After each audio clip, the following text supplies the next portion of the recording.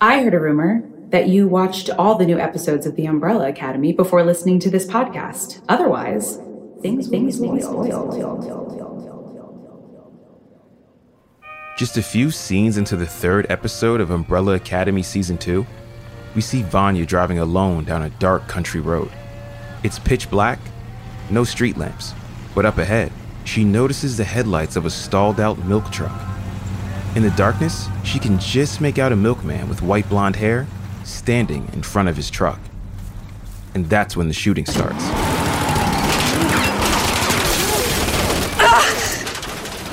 Because this isn't a milkman. It's one of the Swedish assassins who have been tracking down the academy.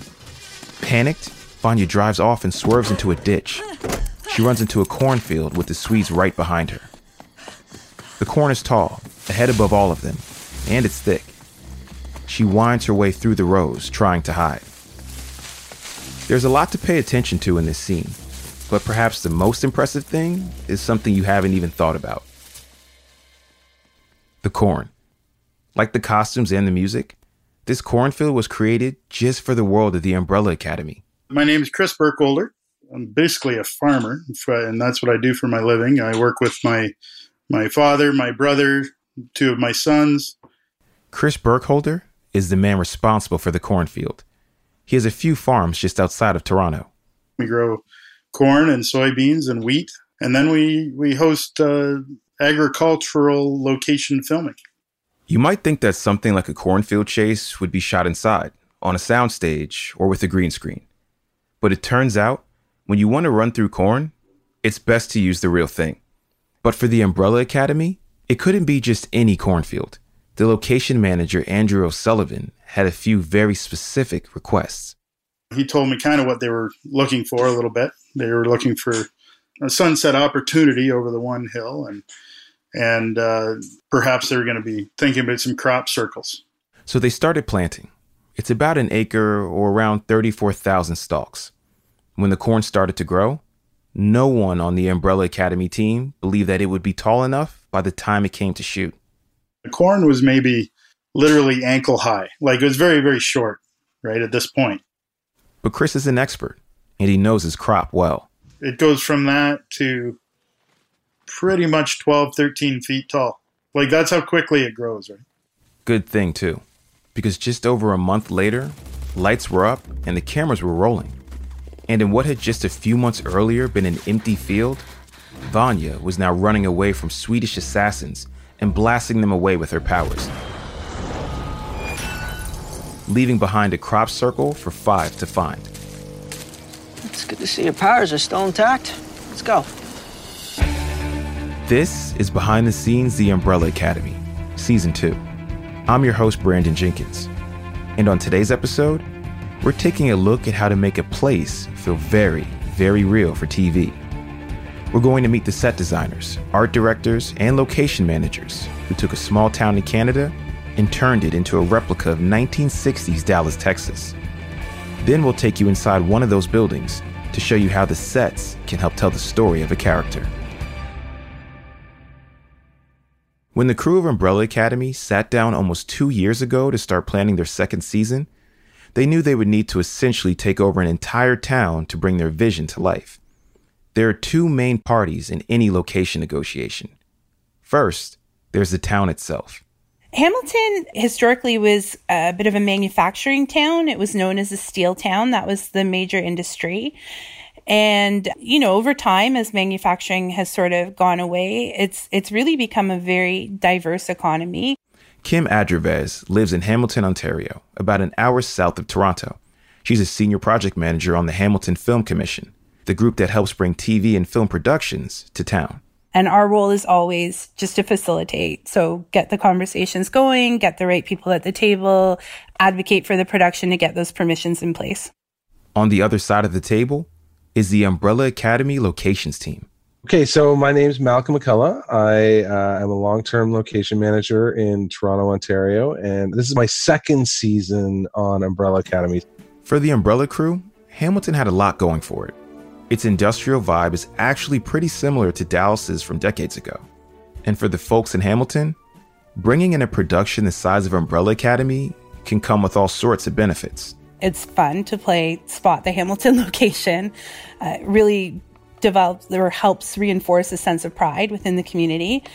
But then there's really tangible, concrete ways as well that it helps. So money, obviously. But it's not all upside.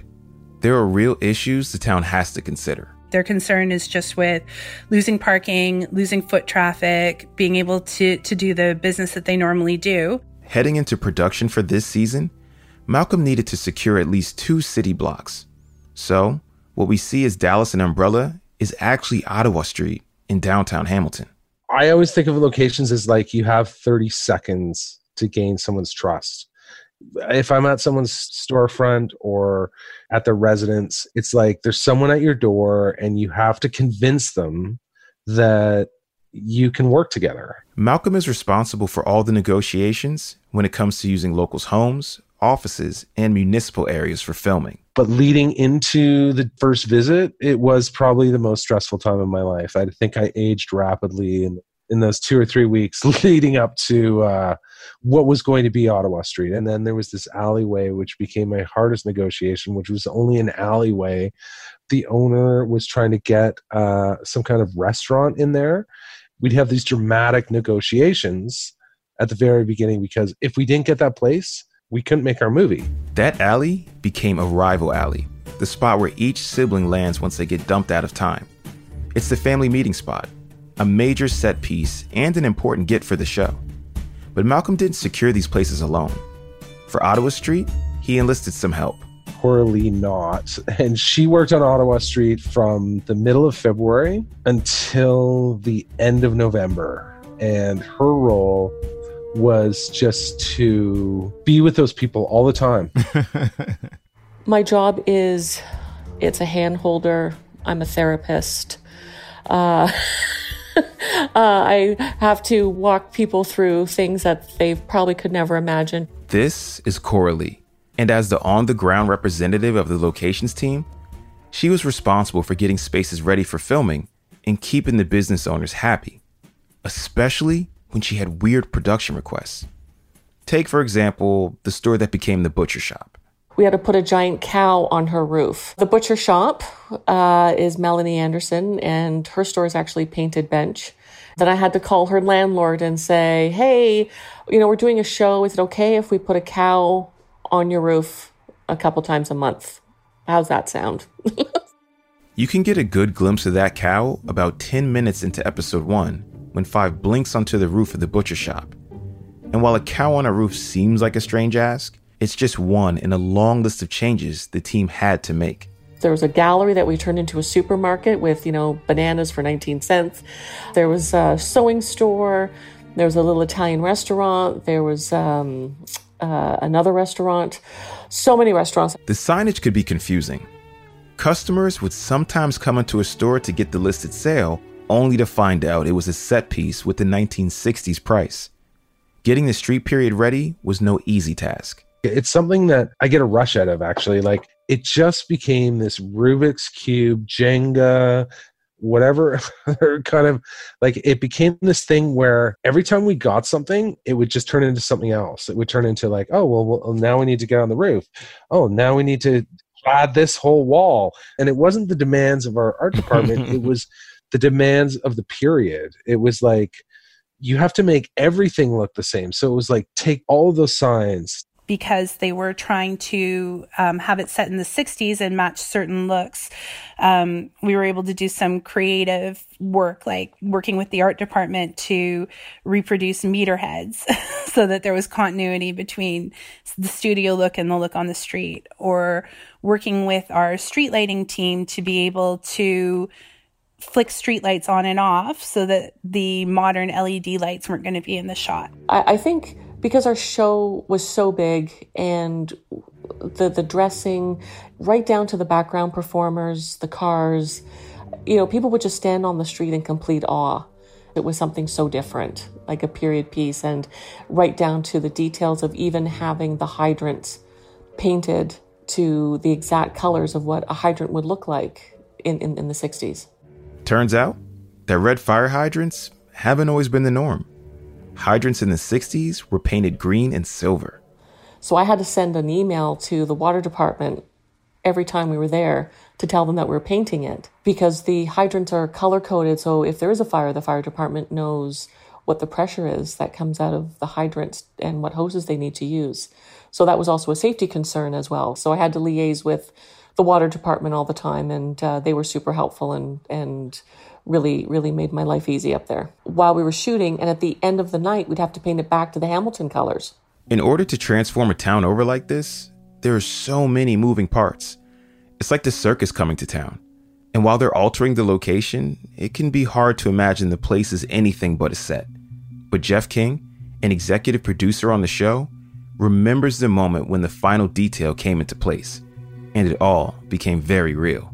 2 or 3 days before shooting, when the art department had finished putting up all the facades on the street and the vehicle team had put all the picture cars on the street. And all of a sudden after that, the residents of Hamilton started to drift up and they all started to take pictures of themselves with the cars. And the cars were like, they were almost bigger stars than the actors at that point. The next thing that happened was we started to have a few people come on to that street who were dressed in clothing from the 50s and 60s. And all of a sudden, the transformation really became complete. And at that moment, I think we looked at each other and said, wow, this is going to work. Ultimately, the crew spent so much time in Hamilton over the course of the year, in some ways, they became locals themselves. The crew formed these incredible relationships. They knew everyone on the street by their first name. They would know their backstories. I mean, more so than me as someone living in Hamilton. And Coralie, for example, lives a few hundred miles away from Ottawa Street and still comes back there every time she needs her hair done because of the relationship she formed with a hairdresser on the street. I would do my grocery shopping. I would eat out there. I was basically living in Hamilton. So a lot of us became sort of part of the local community because we were there every day. Hats off to Hamilton. I can never praise them enough. About 80% of this season was shot on location in and around Hamilton, which is quite a feat. But let's zoom in on a space that was built from scratch for the show and explore what the set can tell us about the person who would live in that space. Perhaps the most important set piece in season 2 belongs to one of its new characters, Elliot, the conspiracy theorist. You from the Pentagon, huh? Definitely not. CIA, FBI, KGB. It's tempting to reduce Elliot to sort of like to a nut job, to a dingbat. But no, I think he's super fun. This is writer Rob Askins. His shop serves as a home base and a home away from home for the siblings as they enter this new and very different timeline. Yeah, you think about the great superhero headquarters, right? They serve that, I hate to say that, but they serve the function of the Friends coffee house. And so it's great to have a headquarters where it's like because the thing that you really want to see, right? You really want to see your characters in the same place bickering about what just happened in the last episode, right? You want to see them make jokes. You want to see them get angry at each other. And it's more efficient if there's a place to be. The more we started to know about who Elliot was and what this space was used for, we realized it was like the ground base for the siblings to come to, which was very similar to the academy in first year in the living room. Natasha Peshlo is one of the art directors on the Umbrella Academy, and it's her job to take the writer's script and bring it to life on a soundstage. And that was such a big, extravagant, very visual set, and we knew we had to do something to be on the same level as that, if not exceed it. So from the beginning, it was always had to be our big, grand set. It was the eye candy piece. Check out the scene in episode 1 when Five first blinks into Elliot's apartment. He pours himself a cup of coffee, makes himself at home, and takes a look around. The living room is filled with electronic equipment like ham radios, and the walls are covered with UFO sightings, newspaper clippings, and magazine articles. You ever heard of Area 51, Roswell? Hot damn! Woo! See, I always knew we weren't the only ones. He saw a conspiracy everywhere. If you look on the walls, like they're plastered with everything from UFOs to government conspiracies to all these different things that he was looking into. There's a lot of UFO stuff on the walls, and some of which are ones our art department actually created, because a lot of the UFOs clearance conspiracy theorists don't really want to be known, so to find the source of those is kind of hard. So we actually had our guys throwing plates up in the air and taking photos of them and doing all these little things to try and get these UFO imageries out there. But conspiracy is only one aspect of this apartment. If you pay attention, other parts of his story come to light. When we design and build a set, we're telling a story. The set sets the mood, excuse the double words, for the scene. This was about showing who Elliot was, because in dialogue, you don't know who he is. He's just this guy that sees the kids pop up in an alley and is a little crazy and thinks they're aliens, but you don't have any backstory. Whereas with the set, it gives the character that. It sets the mood, it tells a story, it creates a world in which these characters exist. Yeah, I've been tracking anomalies in the atmosphere. Just waiting. Waiting for what? For you. For all of you. Production designer Mark Steele collaborated with the writers to come up with a full backstory of the space. Originally, it was Elliot's father's dental office, which means that there had to be evidence of that backstory lying around. In episode 4 of season 2, Luther and Elliot spend a whole scene getting high on nitrous oxide, courtesy of the leftover dental equipment. How'd you get all this stuff? My dad was a dentist. Oh. He left me this place in his will when he died. After Elliot inherits the building, he tries to turn the downstairs into an electronics shop, which meant the team had to search across the country for 1960s televisions. This is set decorator Jim Lambie. That was a real hunt to get that many televisions in that kind of shape, to be able to sell the idea of it being a TV shop. So that was a lot of work on the telephone and some Los Angeles stuff and a lot of New York stuff to get us there. For Elliot's apartment, Jim had his work cut out for him. He not only has to bring in the conspiracy aspect, the dental history, and the electronics store, he's also got to represent the idea that someone lives in this space, someone who's a recluse, a hermit, someone who's in those rooms 24/7. It's not necessarily pieces so much as it is just sort of like creating a complete world where you would have no reason to leave, where you have everything at your fingertips. So that's those are the sort of things we think about when we're, creating a space for a character like that. I mean, sounds pretty familiar. It's true. We're all Elliot. We are all Elliot now. Earlier this year, almost the entire industry of television production shut down. Any part of making TV that required multiple people being in the same room became a challenge in the wake of the global pandemic. Entire cities whose economies are built on making television and film came to a halt. Hundreds of thousands of people are out of work. Among the parts of the industry most affected, now and possibly forever, are locations. This is Kim Adrevez again with the Hamilton Film Commission.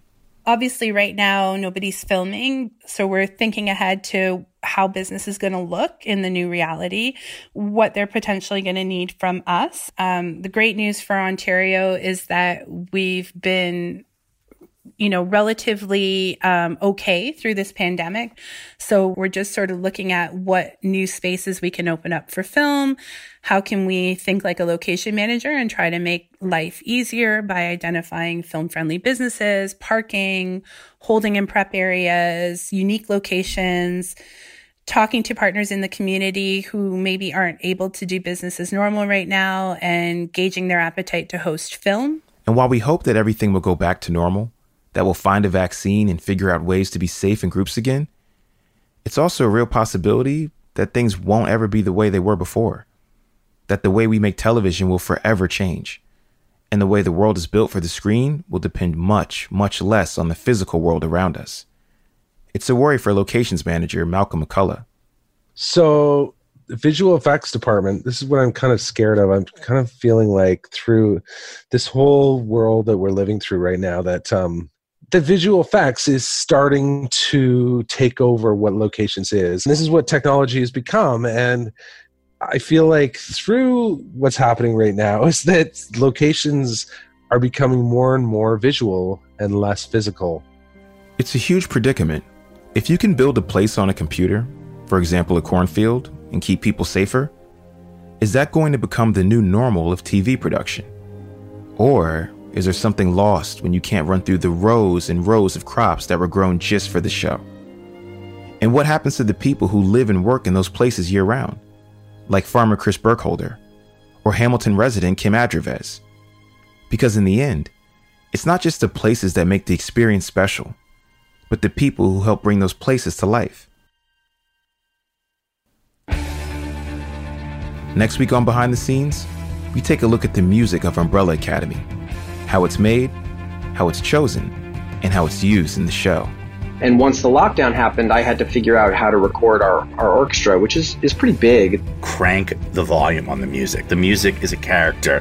And they're like, no, it doesn't mix well. I said, guys, turn it up. On Spotify, I have a playlist that's about like 500 songs right now. And then I kind of heard this song in my head, kind of Velvet Underground-ish type song, maybe a little bit like Rolling Stones too.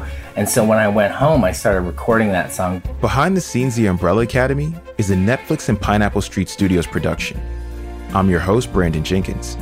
If you liked what you heard, please subscribe, rate, and review this podcast. Thanks for listening.